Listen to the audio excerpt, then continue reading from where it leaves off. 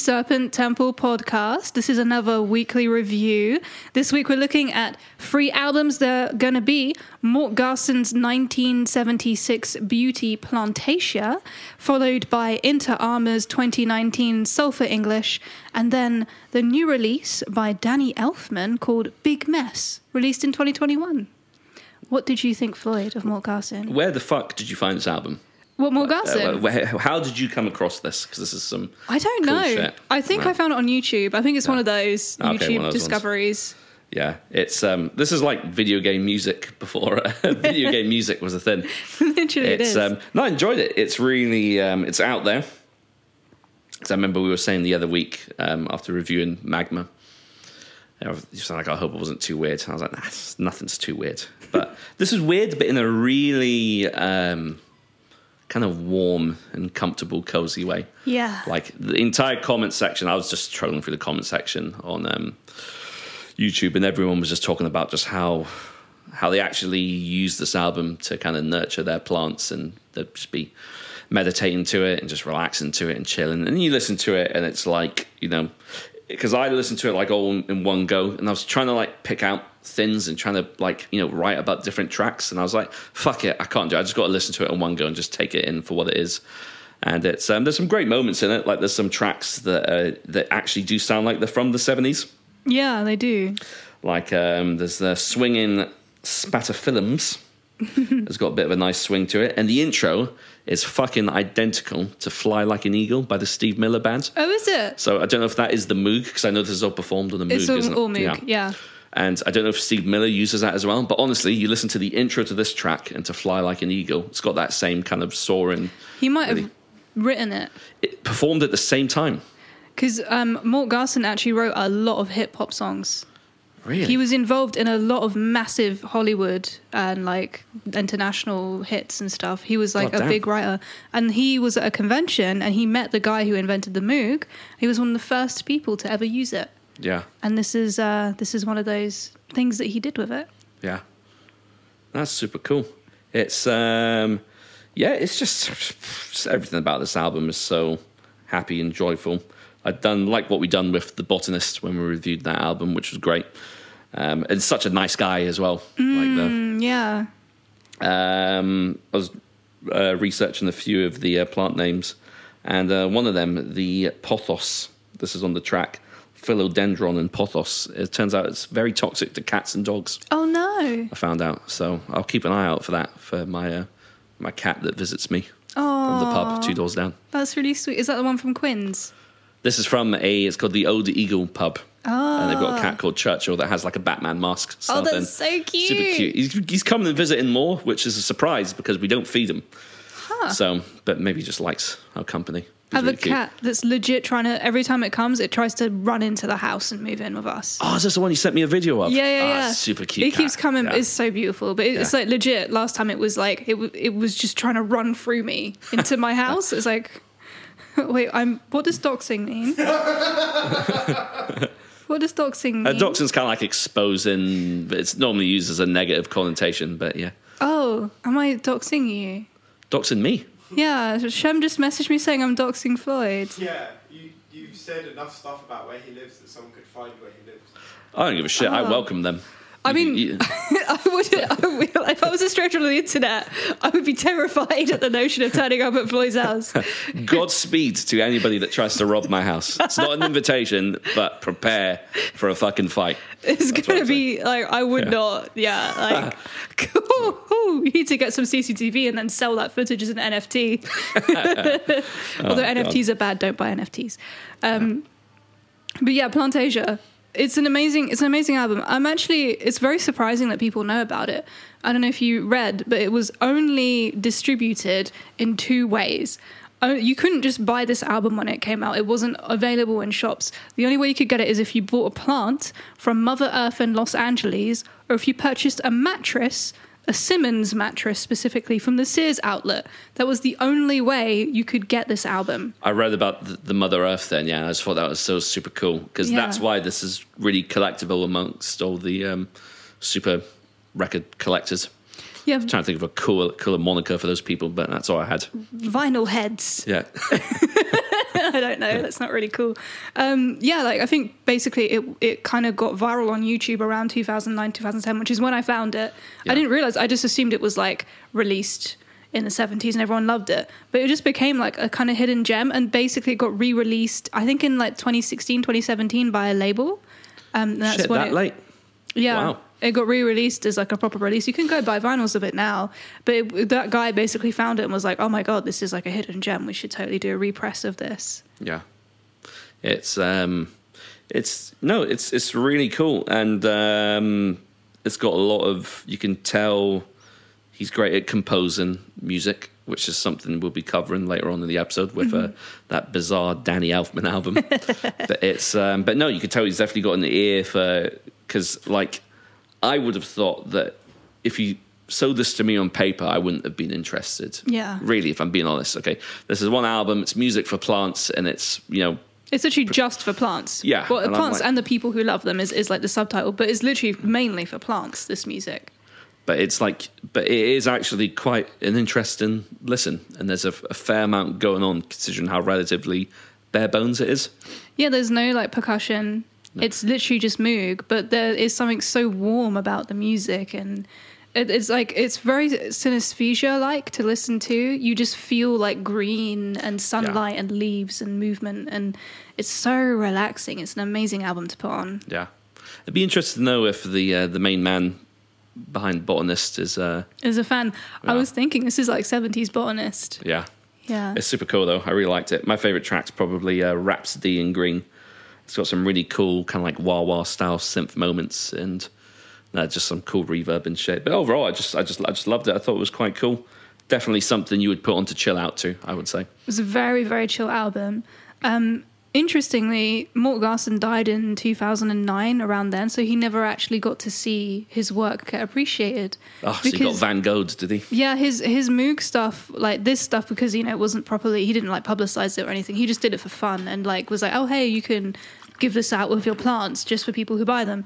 So I think it would have been interesting because he was pretty much known for his like pop music writing, because he was a writer most of all than like a person who did this like solo stuff. I don't know if you saw his other albums that he's done. No. So he actually did an album called Black Mass, and under the moniker Lucifer. Oh shit. And it's like, the cover is so cool. Yeah. The album cover is sick. It's like a pentagram. There's like another one which is like a pentagram made of like reeds. Let me find the title because it's really cool. And he also did like loads on the Zodiac. So he has one called In Zodiac Cosmic Sounds, Celestial Counterpoint with Words and Music. So yeah, all these different things. So he's actually kind of like, in a 70s way, kind of like metal in a way. Yeah, I mean, in a way, that's kind of, there's that argument that, the metal isn't so much as sound as it is kind of a spirit. And I think, there's definitely embodies an element of that. As corny as it sounds, that kind of metal spirit of just doing whatever the fuck you want. Horns up, brother. Yeah. Yeah. God.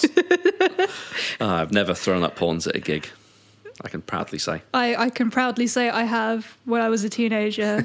I have thrown the horns. Nothing against it, for those that do. It's just not for me, personally. More of a fist, man. I'm a big fan of fisting. Nice. You heard it here first. Now you know where he lives. Is that your foot? Come find me in Soho.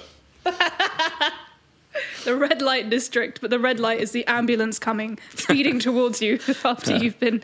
Yes. So speaking, apart from fisting, this album is... It's really cool. Oh, this is a cool fact. I don't know if you know this, but Mort Garson's music was used as incidental music during the TV transmissions of the Apollo 11 moon landings. Oh, shit. Yeah. That is wild. It's so crazy. It's really like...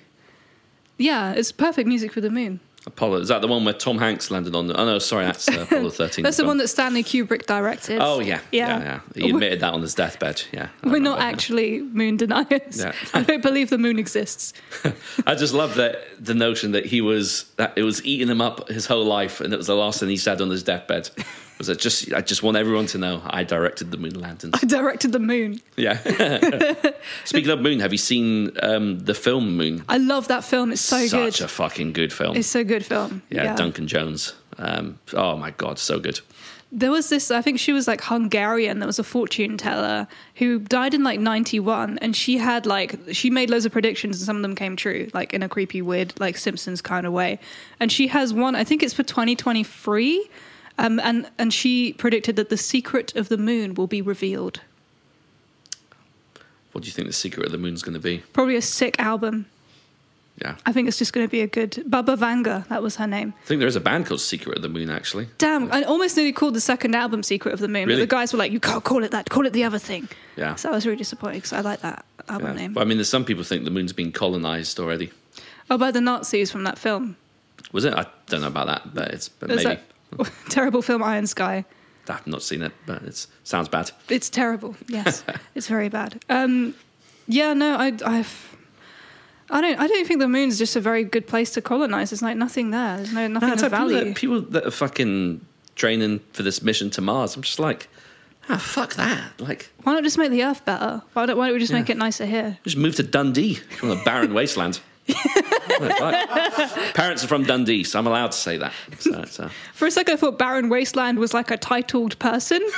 Fucking Baron von Wasteland. Baron von Wasteland. I made an inquiry to order a bed, and it was like a really posh company. So I was like, "Oh, my name is Baroness Dina Sadie Montague," and they replied using that title in the email. It was so funny. That's classic. Yeah, but I like capitalized and uncapitalized certain bits of the words, so it just looked really dumb, and they still did that too. I got to tell this funny story. Go I don't on. think this may be doxing someone who, but so I'm not going to name any names or places.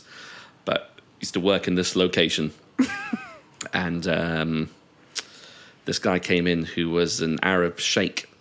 Nice. And he wanted his purchase sent to a collection room, so he had to take his details. So, and it was me that was assisting him with his purchase. But he needed a manager to do fill out this form. We get the stock sent for him to pick up whenever he's done, and he asked for his title. So obviously his title is Sheikh, and he spelled it as in shake as in milkshake. I just thought that was kind of funny. Oh man, that's awesome. That is great. Oh. Sam's just hyperventilating over there. That is the kind of thing my family would do. Yeah. Like, that's so That funny. was such a loose segue. I don't even know what I'm talking about. I don't know how I got to the story, but it's funny. Oh man, I'd love to be a sheikh. That's such a cool... I mean, I can't categorically, but it'd be sick. But can I just say, Plantasia, this album, so much of this sounds so 8-bit, it's uncanny. Like, it's better than 8-bit because it's kind of like dreamy at the same time. Yeah. This definitely had to have influenced... I refuse to believe that there aren't some video game music composers out there who are heavily inspired by this. Well, funny you should say that, because fans of The Legend of Zelda who listen to this album will recognize that there is an 8-bit tune that bears a resemblance to Concerto for Philodendron and Pothos that Garson was never properly credited for, but there is enough of a resemblance that it's almost certainly lifted, or he was involved in it. That track, the one you just mentioned, sounds like Minecraft. Really sounds like Minecraft at certain points. Yeah, I don't know they've got that Minecraft whole that well. kind of really chill soundtrack as well. So yeah, I've got a note here, and even at times it reminds me of Sonic. But that's only because I've spent so much time playing Sonic games. And going to you hear conventions. Sonic themes everywhere.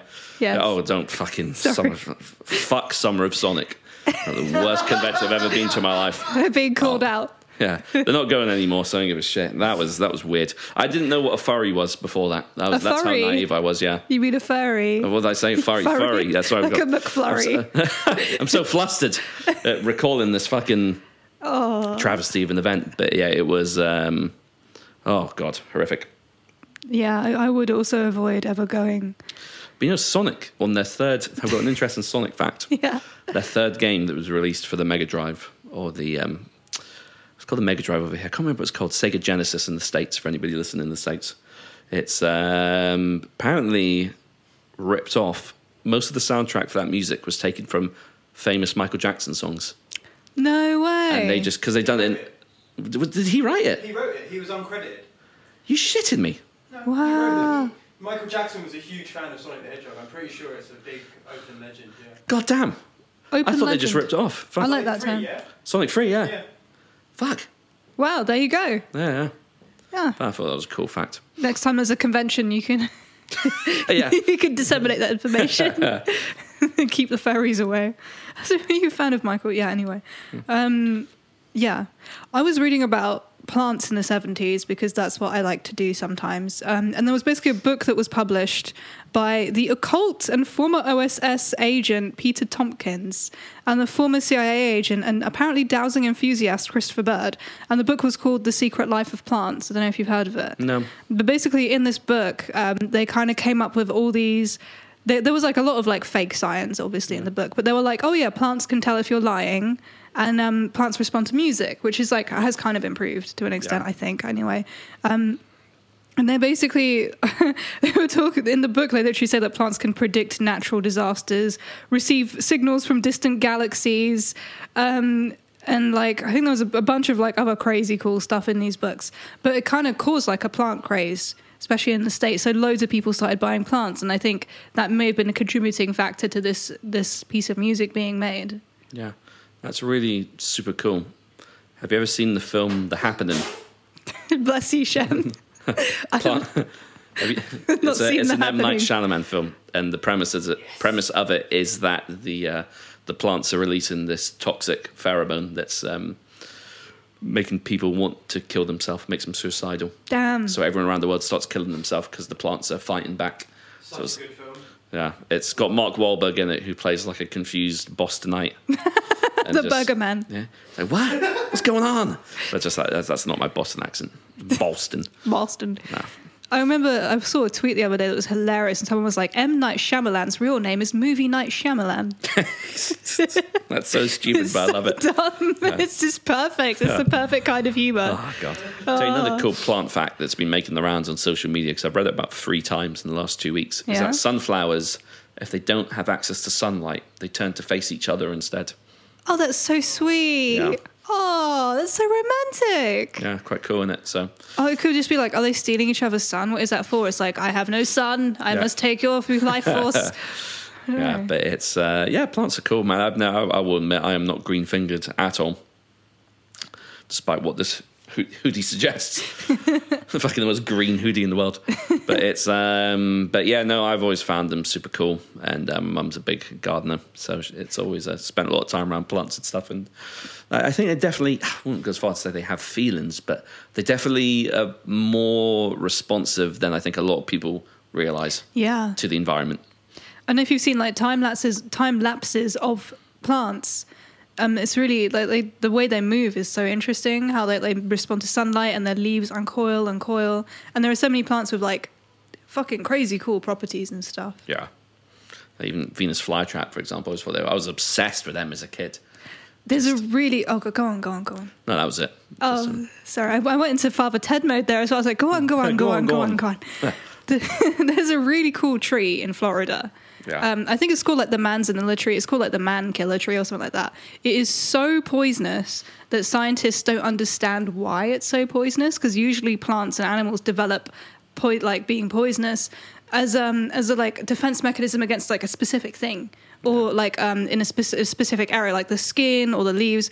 This tree is so poisonous. Not only is the bark poisonous, the leaves are poisonous, and the sap is poisonous. But if you go near the tree, the air around the tree is also poisonous. So you can't even sit. If you sit under the tree, you will fucking die. God damn. So like if you're in Florida and you see a tree that's got a sign being like, don't go near the tree, for real, don't go near the tree. Jesus. They look terrifying as well. I think they've got like spines coming out the bark. They just look unreal. Sounds like the Bobby Leafling of trees. For real, it is. The Bobby Leafling. Sorry, Bobby. It's cool that plants are like that crazy. Yeah, no. It's wild shit. But no, this is good. To be honest, I don't really have much to say about this, because it kind of just, similar to the Botanist album, it kind of just washes over you. And you kind of just take it in. And like it's got that much in the same way as, obviously it doesn't sound like the Botanist album, but they both come from that genuine place of a real connection to plants. And I feel like this album has that same thing. We can tell it was done. I mean, I'm fucking the clues in the fucking title. It is music for plants, right? And you can tell it was written with that intention in mind, and it has that really earthy, kind of homely feel about it, and it was cool. And it's like, you know, it's crazy that it's an electronic album as well, because electronic music is not something I associate with something so natural. But Yeah. it's done well here. It's a very good point, because I'm, as we all know, famously fussy when it comes to synthesizers of any kind, especially music like this. And if you describe this album to me, I'd be like, I will not like this album. But it legit does feel like I feel like a plant when I listen to this album. Yeah. I feel like I'm being watered. Yeah. And like, I feel, you know, it's really, it's like, it's not going to change your life, but it is really comforting. Yeah. There is something so comforting about this album. You just feel like you're being cuddled. And there's just like leaves, and you're in a beautiful garden with trees and plants everywhere. It's just something just so pure and happy about the album. It's really nice. Apparently when Mort Garson was composing, his wife would be in like the other room, and if he had a good idea, his wife would be like, that's a really good idea. Oh. And they just like, it's just so sweet. It's so wholesome. Yeah. Yeah, it's really nice. I think his daughter survives him and her mother. So yeah, I think she said that she's really happy that his work, this part of his work, has gained recognition. Yeah, that's good.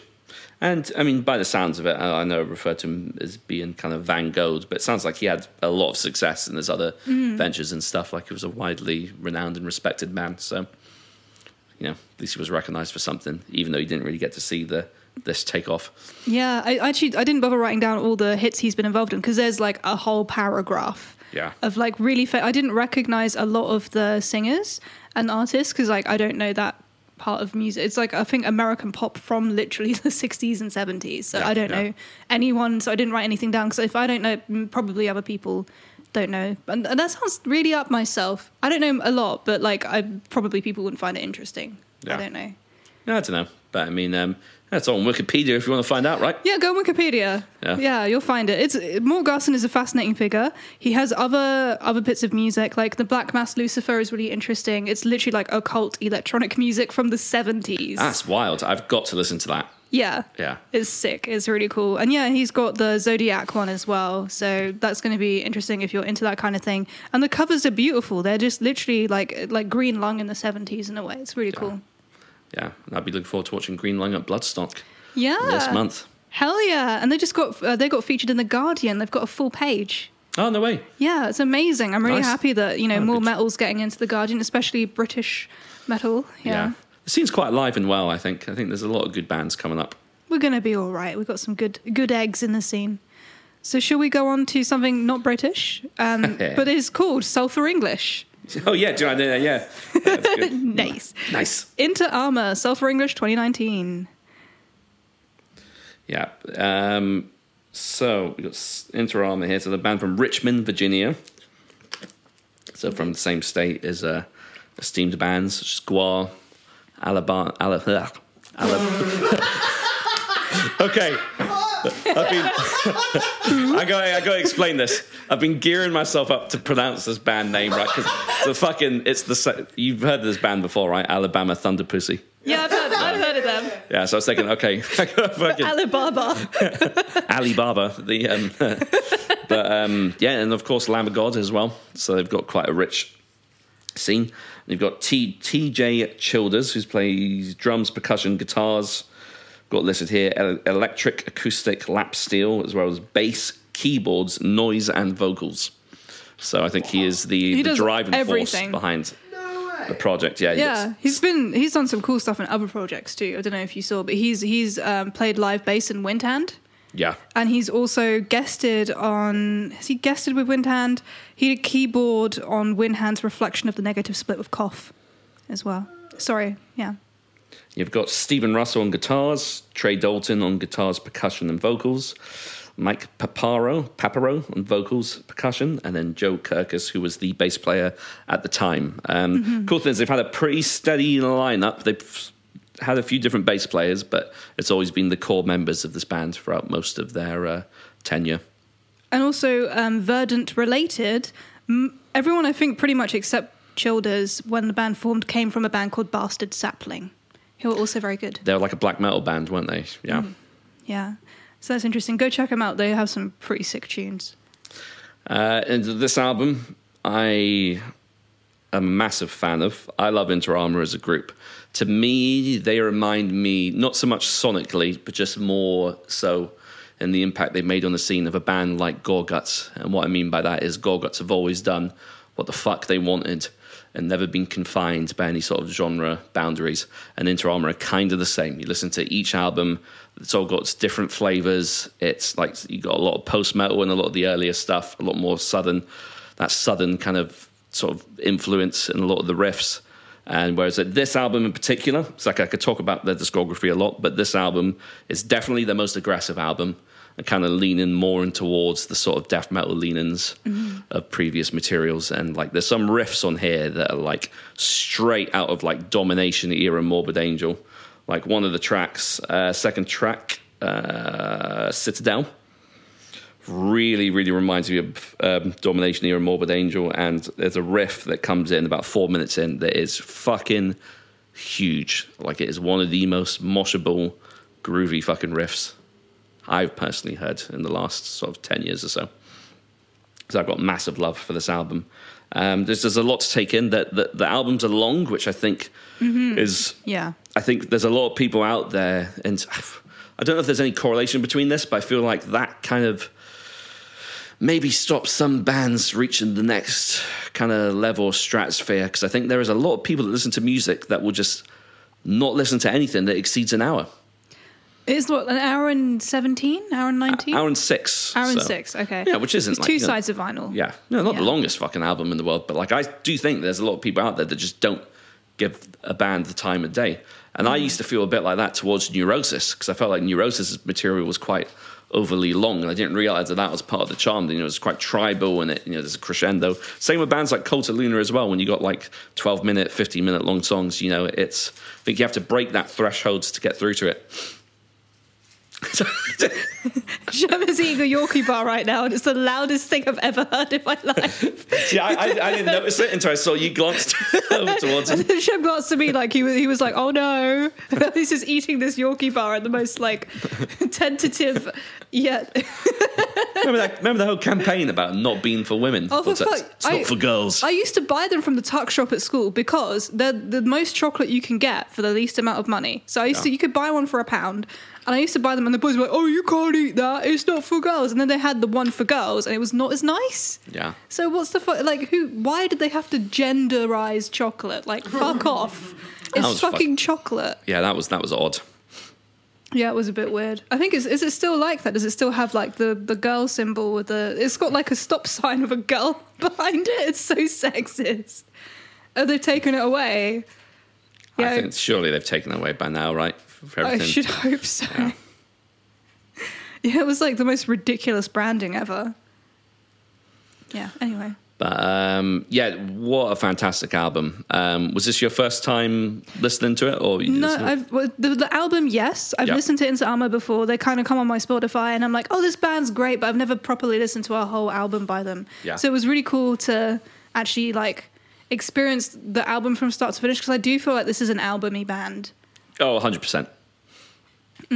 Yeah, no, it's like the whole album itself is a journey, and I think even the way it's constructed is really good. They've got the track pretty much bang in the middle of the album, Stillness, which is like obviously a bit of a reprieve from the really sort of cavernous and claustrophobic extreme metal that is kind of prominent on the entirety of the album. So it's good to get that breathing space, and I think that was probably a conscious decision to place this in the middle of the album. And and I think it's quite a welcome reprieve when you've got an hour of crushing sonic sludge. Yeah. So that was my favorite track as well.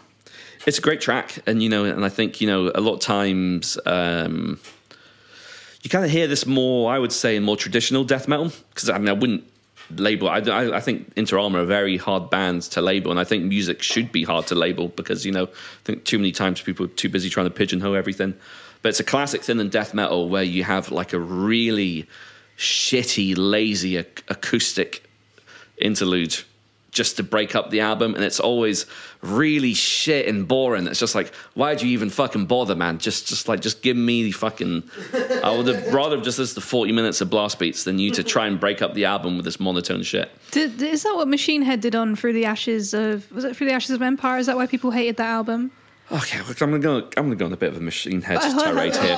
Let's do it. Okay, Go off, King. okay. The thing is, well, one, Rob is cringy as fuck. He is I can pretty agree cringe, there. man. Yeah. And that slam poetry thing was god awful. And like, The thing that put me off Machine Head was like, he was like, I don't want to go tour Turkey because I'm scared of terrorists. yeah, It's like Turkey is Yeah. like barely the Middle East, mate. Like you're not going to get fucking blown up in Turkey. You're not going to Syria, are you? it's fucking The thing about them is, I think Sham will probably back me up on this Yes. as well. And I think you will as well. They're to me, they've always come across like such fucking bandwagon Yeah. hoppers. Do you know what I mean? Like Not always. well, the thing is, the first album, Burn My Eyes, right? That's touted as quite a classic album, understandably so, because they were kind of like carving their own niche out of that kind of groovy thrash that was big at the time. New metal came around, and they thought, let's jump onto the new metal bandwagon. They did that to catastrophic effect. Then, once new metal died on its arse, the whole new wave of American heavy metal was becoming prominent with bands like Killswitch, Lamb of God, and I suppose you could Trivium when as The well. Blackening came and all of a about? sudden, this was when Through the Ashes of the Empire came out. Oh, right. So that was about 2003-4, so like the turn of the millennium, when that sort of Gothenburg styled metalcore was becoming quite prominent, and like they became like an actual proper metal band again. Say proper, not like new metal isn't proper metal, because I actually do like new metal, but it's that was the bastard son for the longest time. Remember when it was uncool to like new metal? Like you would be fucking cold out at a show. I think it's still the same. I think if you look like you enjoy new metal, you're going to be bullied, right? Because you'll be wearing the big trousers. I think it's kind of cool, and maybe not cool to like it, but it's kind of making a comeback because it's so old now that it's nostalgic for a lot of people. You know what? I think people have got to the age where they don't care about how they look anymore to other people. And so it's like, fuck it, I'll enjoy whatever band I like. You know, I don't care what people like to be judged. It's not like that scene in Laws of Chaos where it's like, is that a Scorpions patch? Yeah. Nah, it's true. But yeah, that's all I'll say on the matter. But yeah, I just feel like they just jump on the bandwagon too much, and just never been a big fan of Machine Head, really. I'll just never forget the fact that Rob Flynn flexed about the fact that he had diarrhea, so he wore a nappy, an adult nappy on stage while he sang, and continuously shat himself for the whole set, which is like vaguely impressive and dedicated, but also like, wow. I reckon he's into something like that. Maybe he's. Do you think he's a nappy guy? Maybe.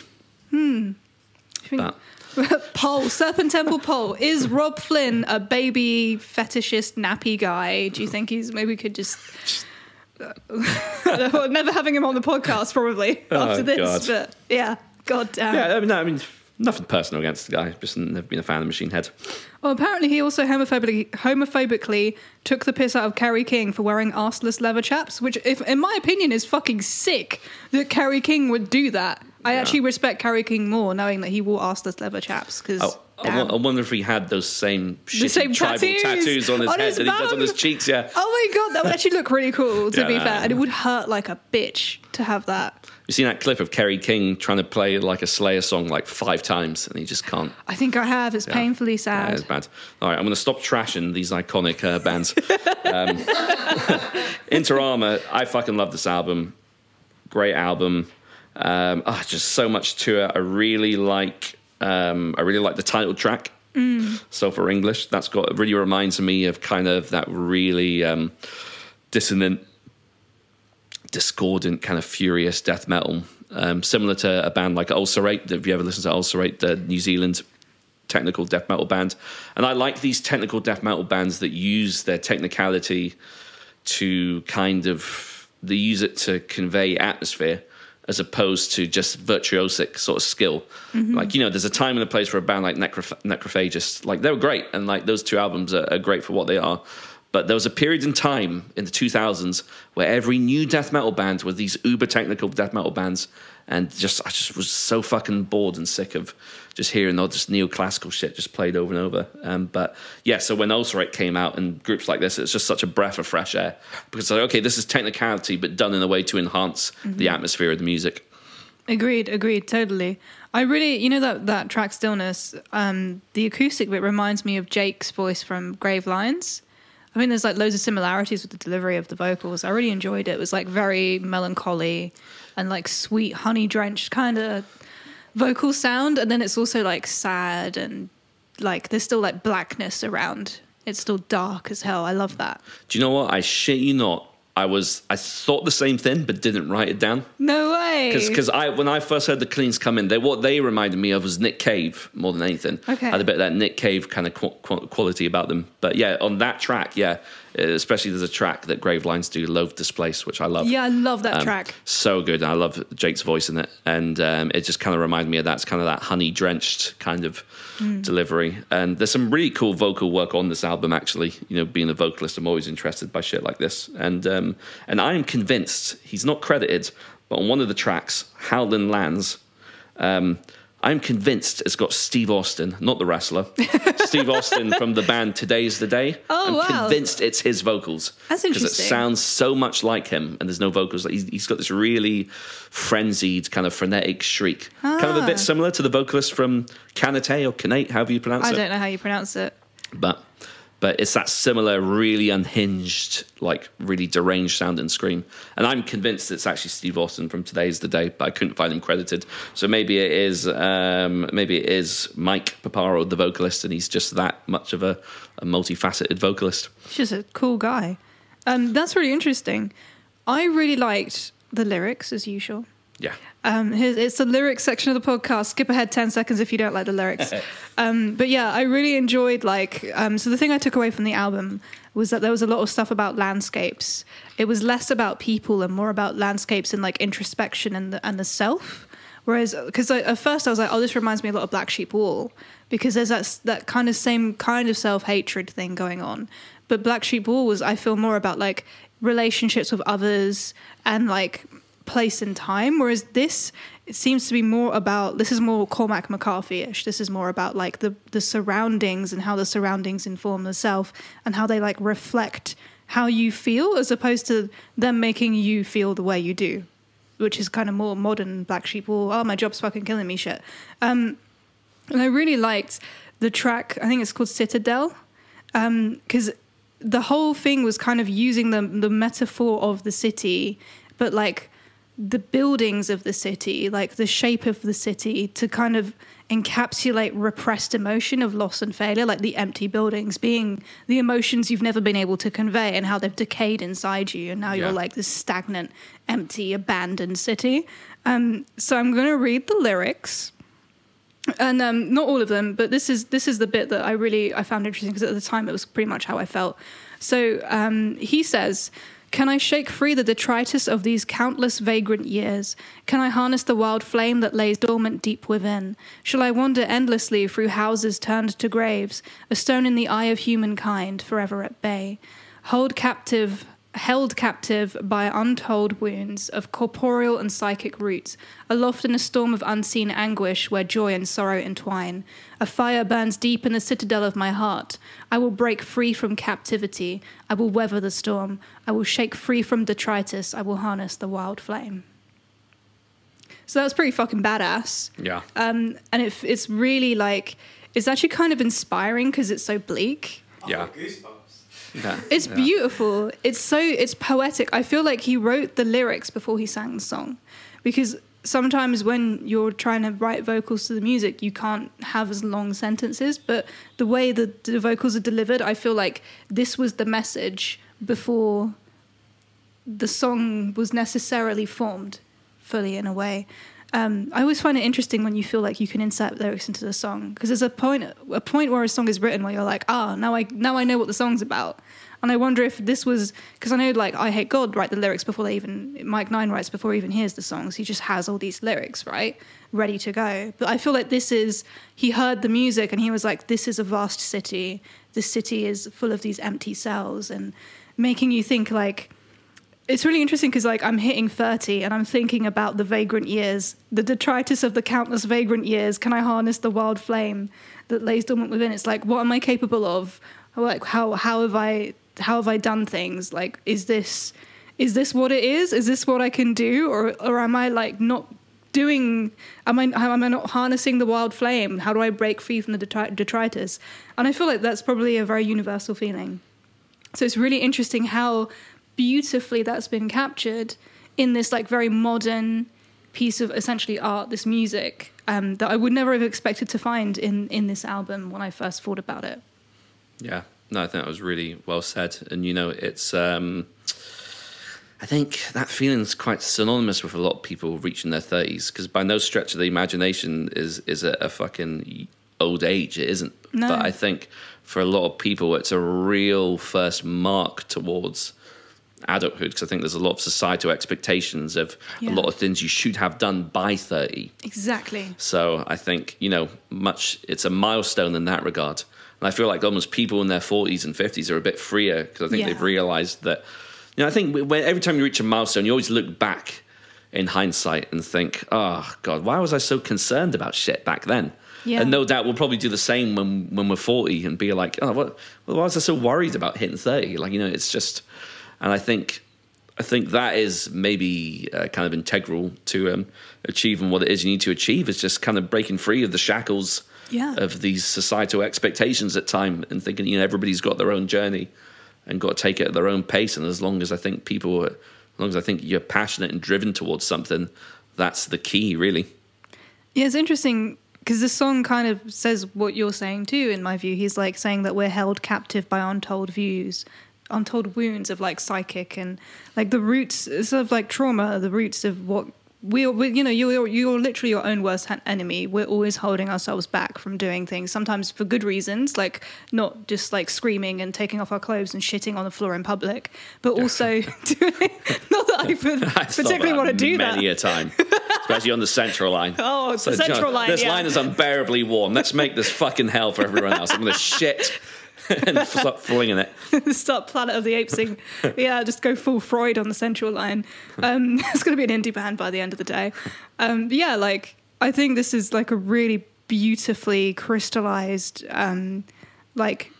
piece of work where it's really capturing that emotion. I happened to listen to it at the exact moment where I was going through the same motions in my head, and like I agree, like I don't find it that important. Like age is so bullshit, and I'm aware of all this bullshit societal expectation stuff. Like for God's sake, we're musicians. Like of course we don't find it as important, but it's hard to not still have those thoughts and hear like the disappointed father in my head being like, all the stuff that I've definitely done that's disappointed.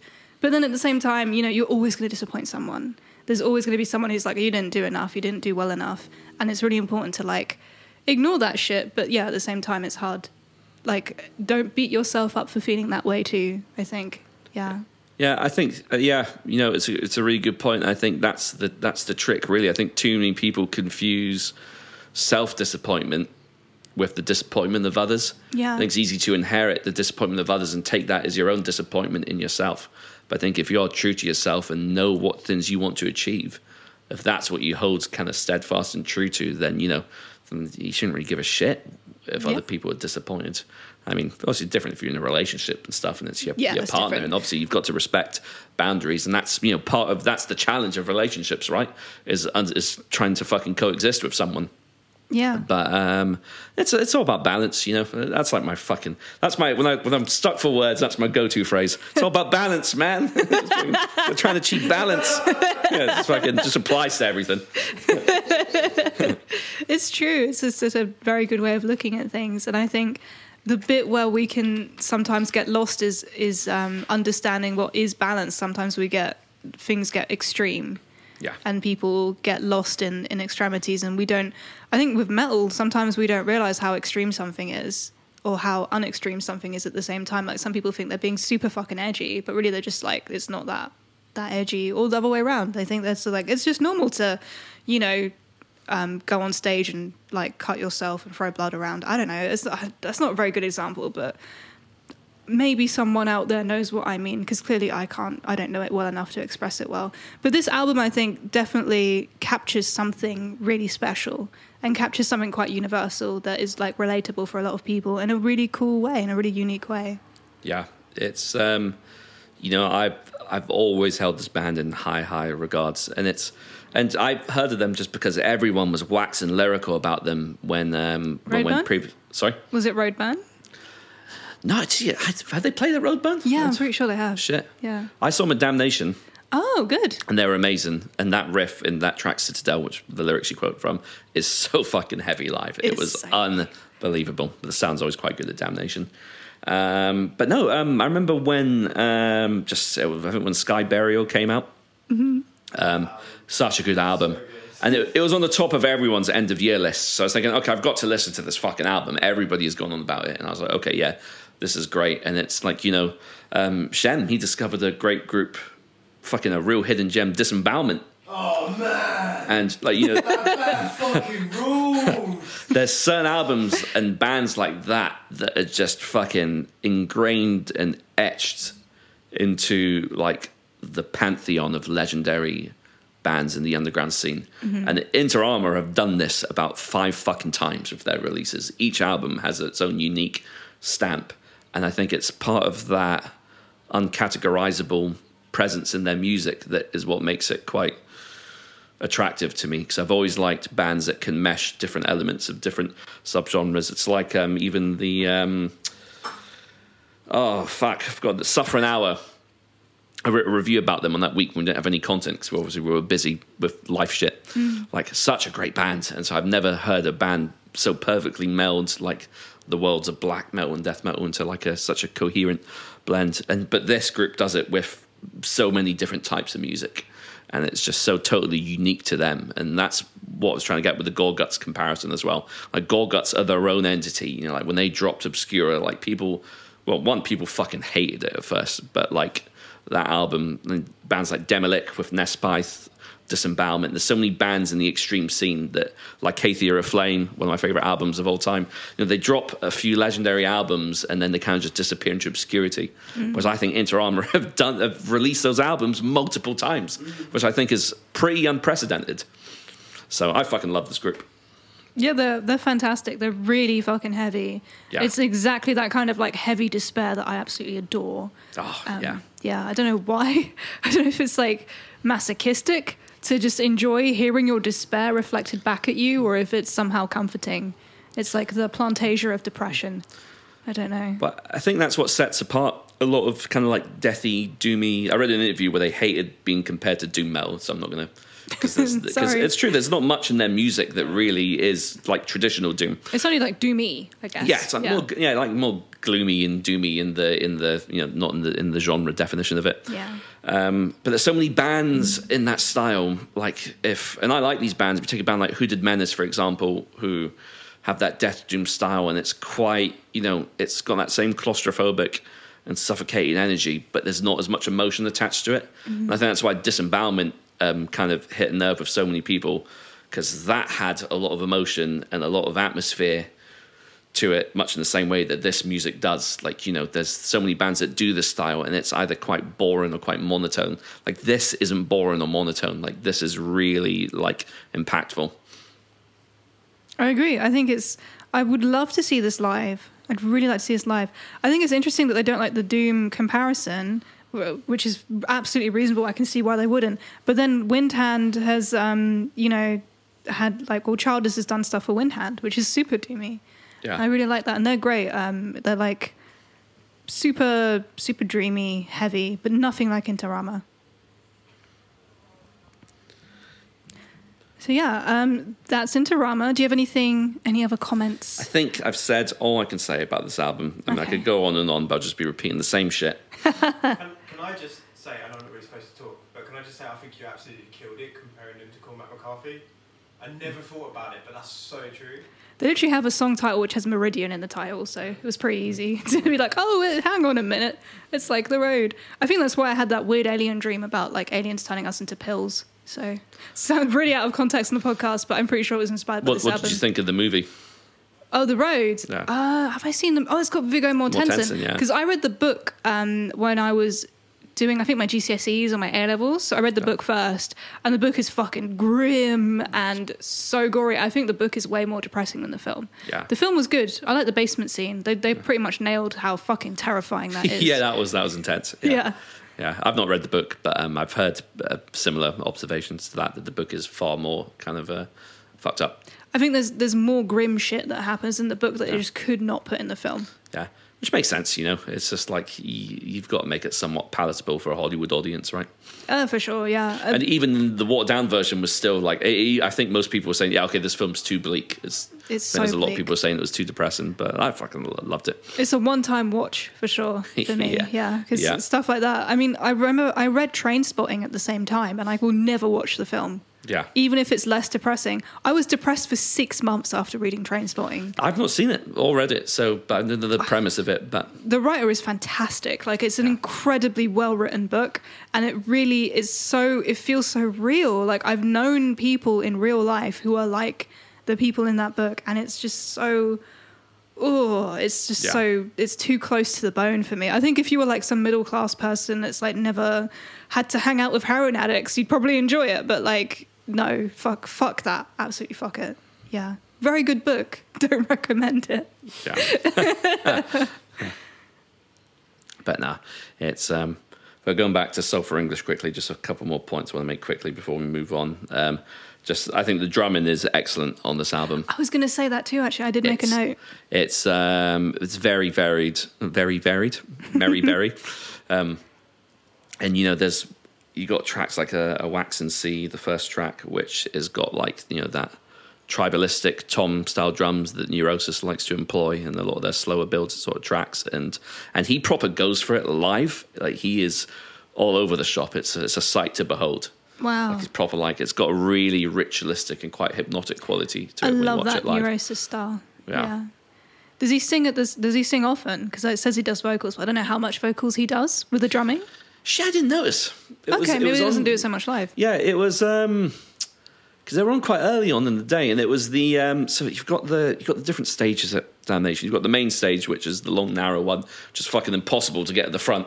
I managed to get to the front, but I had to sit through, like, it was for Electric Wizard, so I sat through like 3 bands beforehand. Yeah, exactly. Yeah. And they were in the I can't remember, is it the Eyesore stage? I'm trying to remember the name of it. I don't remember so the names. they've got the secondary stage, which they've changed the name from. I'm sure it was a Terrorizer stage at one point, and I think that changed to the Eyesore stage. I don't know, one of the other stages, but it was quite dark in there. I couldn't make out much, but what I could make out was I could tell he was losing his absolute mind in that kit and going for it.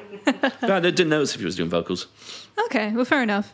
I really like how the double kick is like used, because again, like a thing I say often with bands, I like the drumming of the double kick is not overused, and it's like used very sparingly and specifically to actively communicate something or evoke something within the music. It's not just like, I'll just do some double kick here. It's not like that. This is oscillating kind of thing that goes through like an undulation of like some like building up and then going back down, then building up again. There's lots of that, and it kind of goes into the whole like landscapey, atmospheric kind of style of the album. It does feel like you're looking out on this like broken shell of a city that's been abandoned in like an empty Cormac McCarthy desolate plain post-apocalypse. It's really like that to me. Yeah, I think you're spot on there. Sick. Shall we move on to The Big Mess? That is Danny Elfman 2021. All songs written by Danny Elfman. Yeah, so I was saying this a little bit before we started recording. I knew fuck all about Danny Elfman other than he was the guy that done the Simpsons theme. Yeah, same. And the Spider-Man soundtrack. Yeah. And he composed loads of Tim Burton films. Yeah, so because the Edward Scissorhands as well as the one. Beetlejuice, And it's like, obviously his soundtrack and composing resume is phenomenal. massive. Like, he's done so much. But I had no idea about this group Oingo Boingo and his other pop sort of ventures and sort of not traditional music, sort of contemporary music ventures. And so this album was a massive surprise for me, because I mean, this is quite a heavy fucking album. It's crazy. Yeah. It's so. The main thing I got from this was like Devon Townsend, Mr. Bungle. Literally the first thing I wrote down was, this reminds me of Strapping Young Lad, and just some of the vocal lines, even Serge Tankian at times, in terms of like the delivery and how like frenetic a lot of it is. So much variation. It's like if David Bowie decided to start listening to really bizarre hard guitar music and decided to release like a pseudo metal album. That's what this would sound like to me. His voice is quite similar to Bowie at times. Like, it's got a Bowie and even a bit of a Nick Cave quality to it at times as well. An affected voice is what you call it, I think. He's very affected. You can hear his, like, there's so much, like, weird emotion. When I was listening, I was like, have you had a divorce or something? That's literally, it sounds a bit, not in a harsh way, but, like, I felt there was, like, a divorce energy to the album. No. Yeah. But it's, you've probably picked up on this, but quite a few members of of his team that he had working on this album were involved in Nine Inch Nails. I didn't pick up on that. That's sick. Yeah, so because I noticed, I decided to, because a lot of the people involved, so you've got Danny Elfman doing vocals, guitar, and synth. Mm-hmm. You've got Josh Freese doing drums. Stu Brooks on bass, who formed a group called the Dub Trio, who are meant to be a really experimental, genre-bending. Not listened to them myself personally. Cool. Robin Fink on guitars. Oh, that's a Nine Inch Nails original member. Oh, is it the original member? I believe so. Neely Broche on guitars, and she's in a group called the Iron Maidens. Oh. And then Warren Fitzgerald on drums, who was a member of the group The Vandals, which I've heard of, but don't know any of their music. Same. And also a member of Oingo Bongo as well. Oingo Bongo. Oingo Bongo. Fucking hell, Jesus Christ. Bongo. No. I can't believe that we used to sell on Bongo in this country. Jesus Christ. Oh, yeah, there's something a bit... Oh, yeah, that was a bit... That was... The adverts sketchy, were very sketchy. Yeah, fuck. Yeah. Yeah, I just remembered. Yeah, Wow. pretty sure Akala has like a little mention of that in his book, which I really recommend. It's called Natives. It's about class and race in the country. But yeah, Danny Elfman is fucking crazy. Like, the first track, Sorry, is like very Devin Townsend. Oh, 100%. Yeah, and then you're like, okay, so this is going to be like the tone of the album. Then it's completely different. And then it changes again, and every single track is different until you get to Insects, which is the last track of many tracks, and you're like, what the fuck is happening? Apparently, Insects is a remastered Oingo Boingo track, though, From 1982. Yeah. Yeah, it's a crazy song. Yeah, it's just the lyrics. What's the line he says again that was... He's like... Which one? There's several very funny lines. It doesn't just go like, I need sex. Like halfway through, it's just like, I need sex. Insects crawling on my skin or something like that.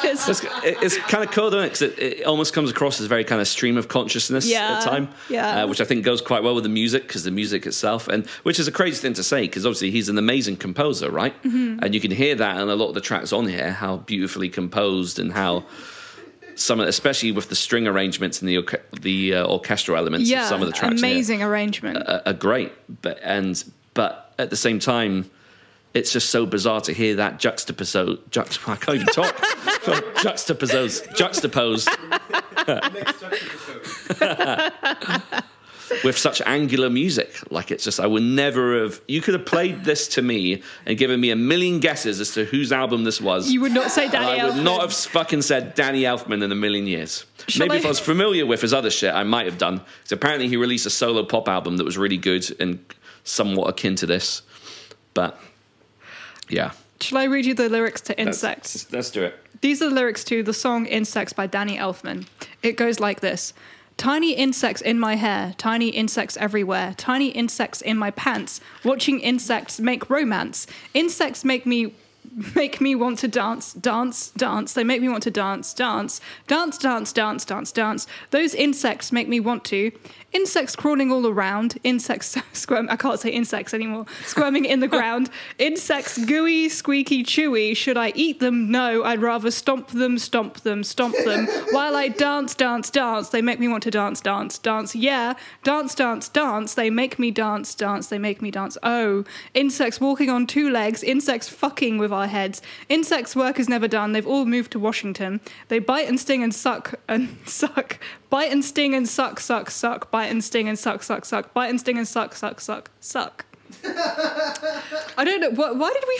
What happened to the I need to have sex line? Is that in a different song? Okay, to me, it was just this one. Do you think he had crabs? It was just like... just really frustrated about it and just... Oh, God. This is a horrible, horrible thing to say. So edit this out if it's like disgusting. But there's a band called Lords of Acid, and they have a song that is literally about having crabs, and the singer is like turned on from having crabs, and the song is describing them like crawling around their bits, and she's like, this is great. and that's the song, and it's always just freaked me out. I could do you one better than that. It's in terms of disgusting band stories. Have you ever heard of the band Anal Blast? That's not one of the anal bands I'm familiar with, no. Well, they actually had Joey Jordison used to drum. Rest in peace, Joey Jordison used to done some drum work for that That's cool. group. But they had the main guy, Don Decker, this massive, big sort of guy, and this is apparently there's accounts of this happening at the shows. Whether it's true or not is Did he another shit thing. himself? No, but he used to. Apparently, this could be complete bullshit. But I've definitely read this. He used to ask the audience if any of them had any dirty tampons, and then they used to eat the tampons. I think I've heard of this. Yeah, That is that's so BDSM. yeah. That's I mean, horrific. He's dead now. Not that BDSM's horrific. But, Well, so, I I mean- wonder what happened to I him. didn't liver problems. I think he was a big drinker, so I think his liver packed in. But yeah, Anal Blast, legendary. I mean, if you're gonna be eating tampons on stage, surely name your band like Menstrual Stream, Yeah. Menstrual Purge. I don't know. There's so many cooler. Like that's just not Anal Blast related to me. Nah, yeah, But rest in peace, Decker, Mr. Decker. yeah. Crazy, just Oof. wild. That is not. Oh God. But should we go back to Danny yeah, Elfman? Danny Elfman's in Sex and Fucking. Yeah. No, Woof. Yeah. So the one track, the second track, True, sounds like mid-era Korn to me. Yeah, it does. I was just like, fuck, is this like a deep cut off of like Untouchables or something? Like, what the fuck? Like some industrial kind of like Korn track. Like, there's so much wild shit going on here. But overall, I think my one criticism was it's pretty long. It's so long. I did get kind of bored and have to go back. Like 1 hour and 12 minutes of this was a lot to digest. And I know that's fucking really hypocritical because I've just been talking about how people don't give Inter Armour Yeah. enough time because their albums are too long. But like, But the songs are like 3 minutes each, so it's too much different stuff happening. exactly, I Yeah. think there's too much going on, and I think it makes sense when because I was reading about just sort of the creation of the album, and he himself was saying that he originally had written 2 tracks. I think Happy And was Sorry. and it was Yeah. going to be premiered at the Sundance Festival, I think. Yeah, was it with Oingo Boingo and then they broke up or something? Yeah. Yeah. And then he said he just started writing and then just couldn't stop. He had So- 18 tracks. Yeah. So I think this is just the stuff he couldn't cut, basically. Yeah. 18 is a lot. It'd be really difficult to write 18 whole songs and then have to like choose. Yeah. I can't do that. I write 5 and I'm like, okay, this is the album. Yeah. Yeah. So I reckon that seems to be, judging by the lyrical content and the vocal delivery and just the nature of the album, it really is just like I said, just kind of like a stream of consciousness. He was just like, fuck it, I'm just going to record some music and just see whatever the fuck happens, I'll just release it. And that seems to be what's happened. It's like pandemic ravings. Yeah. Yeah, but I like it. It's actually really cool. I actually love the album cover. It's so visceral. Yeah, it's quite a good album cover. It reminds Yeah. me of, there's a really... they're actually quite a good gore grind band. One of the few ones called Lymphatic Phlegm, and they've got a similar album cover, which is like it's like those cadaveric dummies that a lot of people studying that field would like observe. There's like that's what this album cover kind of reminds me of. It looks like kind of one of them. It's quite. Oh, I know what Yeah. you mean. Yeah. But to me, it reminds me of like Rodin's Thinking Man statue. Yeah. But then, like, it's like this weird resiny, like the texture, because it's so high res, the texture of the skin looks like wax and resin, and it's got Danny Elfman's tattoos on it as well. So it's got to be Danny Elfman, I guess. And yeah, there's like a sense of movement, like this futurist kind of movement stuff going on. And yeah, when I saw the album cover, I was like, what the hell is this? Because I think I was just like scrolling on Instagram and I was like, wow, the album cover's sick. Which band is that? Oh, it's Danny Elfman, the guy who did The Simpsons. What the fuck? Yeah. Yeah, and it just kept popping up. So I was like, okay, I need to like work out what's going on here. Like, why are all these like crazy cool doom metal people sharing this album? But I think it's quite cool because I think, much in the same way Trent Reznor opened a lot of doors to, I think, sort of metal alternative fans appreciating classical or soundtrack music for what he did because he won an Oscar, right? Yeah, he did The Social Network, didn't he? Yeah, I was out with it. I couldn't remember the film he did, but that rings a bell now.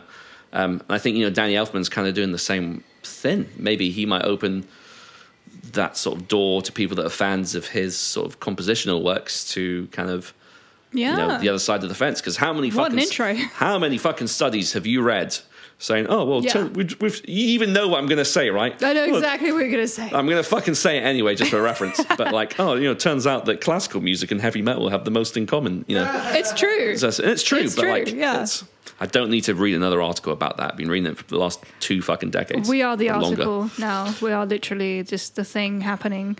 Yeah, it's... But Danny Elfman's history is interesting musically. So he went to Africa for a while. Oh, no way. He traveled Africa and like learned a lot about the music, like the drumming and like that aspect, which I really like about his music because his style is very different to a lot of other Hollywood composers, and I totally respect people who like them, but I don't. So I'm not a huge fan of a few of them. I'm not a huge fan of Hans Zimmer. I'm so sorry. Yeah. Because he recycles the majority of his hooks. Oh, totally. Yeah. Yeah, I think that's fair. It does annoy me a bit. I don't like repetitive music. Yeah. The only repetitive music I like is minimalism, which is like Michael Nyman, who did... there's Michael Nyman and another guy. He did the soundtrack, I think, for a beautiful film called The Piano. If anyone's ever bored, check it out. It's so fucking beautiful. And it's like repetitive in a hypnotic way as opposed to how I feel sometimes is that I don't know what else to put here way, or I'm kind of having a bad day, so I'm just going to use this soundtrack from... Yeah. Yeah. Is it Morricone? Ennio Morricone. Yeah, he's quite good. minimalist, is he not, sometimes? Or Minimalism is like repeating... I sound like a fucking arse. I did it as a GCSE, so I'm not actually that intelligent. But it's like a musical genre from, I think, the 50s that started with, I think, John Cage, and then it was him and then someone else, and it kind of shifted, and there's 2 different genres. I've forgotten the other one. So I think it was something either morphed into minimalism, or minimalism morphed into something else, and that is like the soundtrack of The Piano, which it is Michael Nyman. Oh my God, it's fucking beautiful. But it's literally just like the whole soundtrack is like 5 notes. Yeah. And they're just repeated over and over and over again. And there's like very slight variations, and that's the whole thing. Yeah. So that's like, you wouldn't have anything else going on. It's very minimalist. Yeah. Yeah. That kind of reminds me of just, and this is going to sound a bit weird, but you know that Kanye West song you've done that's just that one piano key? They've done like an orchestral version for the Westworld TV show. It's... But it's just like a couple of notes, but it's just actually really effective. And I was just like, oh, that's what it just kind of reminded me of that. That's probably what it is. Because I think it's literally just you're repeating very small units of music, and there's like very slight variation. So you have this like hypnotic aspect. So the majority of modern music now isn't very minimalist. Yeah. But minimalism was like a very important kind of like development in modern music in like the 20th century, and it's informed definitely all those composers, because film music is definitely inspired by minimalism, I'd say. Yeah. It's I'll check that out. What was the name of the thing you were It's just literally called The Piano. The Piano, yeah. So don't get it mixed up with The Pianist, because they're both very good films with very good soundtracks, but The Pianist is about like a Jewish composer. Oh, it's Adrian Brody, right? Yeah, it's such a good film. I love it. Yeah. And then The Piano, again, also a very good film. Yeah. But it's different. It's like New Zealand indigenous kind of racial stuff, but then, oh God, beautiful soundtrack. Really cool soundtrack. What's your opinion on John Williams? He's kind of seen as like the guy, right? I mean, I'm not familiar with a lot of this music, but I don't care for the majority of film music. Yeah. Film music, I think, works in film, but outside of film, I very rarely will listen to a soundtrack. I only used to listen to one regularly. It's James Horner, who's done like Titanic and loads of other, done a lot of James Cameron stuff. He's done Avatar as well. But he done this great film called Glory, which is about it's about a battalion within the Civil War. It was predominantly an African-American battalion, and Matthew Button's character gets a lot of flack for leading this battalion, and because of all the racial tension that was going on at the time. And it's actually a really good film. It's got like Denzel Washington, what's his name? Matthew McConaughey? No, Matthew is Button his name? Fucking Bunsen, the one who used to be married to Kate Winslet. I don't know. What's the film called? Glory. It's got Denzel, got Morgan Freeman. Great film. He's pulling that shit up. Yeah, pull that shit up. I've just been corrected. The Pianist was directed by Polanski, who's a rapist. So don't watch The Pianist. I'm really sorry. Yeah, do you know? I actually knew that as well, but for some reason I didn't make the connection. Oh no, I didn't know buff. that. Yeah, I didn't know that about the director. But yeah, anyway, the soundtrack to Glory is amazing. But James Horner, I don't think you'd like. I thought you said Laurie. That's why I can't find him. Imagine pitching the film Laurie to like all those actors. But it's, I don't think you'd like it because it's a little bit, he's quite similar to Hans Zimmer in the way that he uses a lot of the same motifs and kind of like musical refrains. Oh, Broderick, yeah, what did I get Button for? I don't know, Benjamin Button or something? Oh, Matthew Broderick, that's his name. Is he the brother of the other guy? Ferris Bueller's Day Off. I will say, I'd love to do an episode on this film because it's a very good film that we could do like if you're up for it anyway. It's a cool thing to talk about, as Liz talk about. But Dead Man, I always go on about it. That Neil Young improvised the whole soundtrack in one go. And game, yeah. It's such a good film. It's one of my hands down favorite films. And there were no rapists involved to my knowledge. So, yeah. Cool. No, I'm down for that. Let's do it. I've got one quote here from the man, Mr. Elfman himself. Oh, yeah. In relation to this album.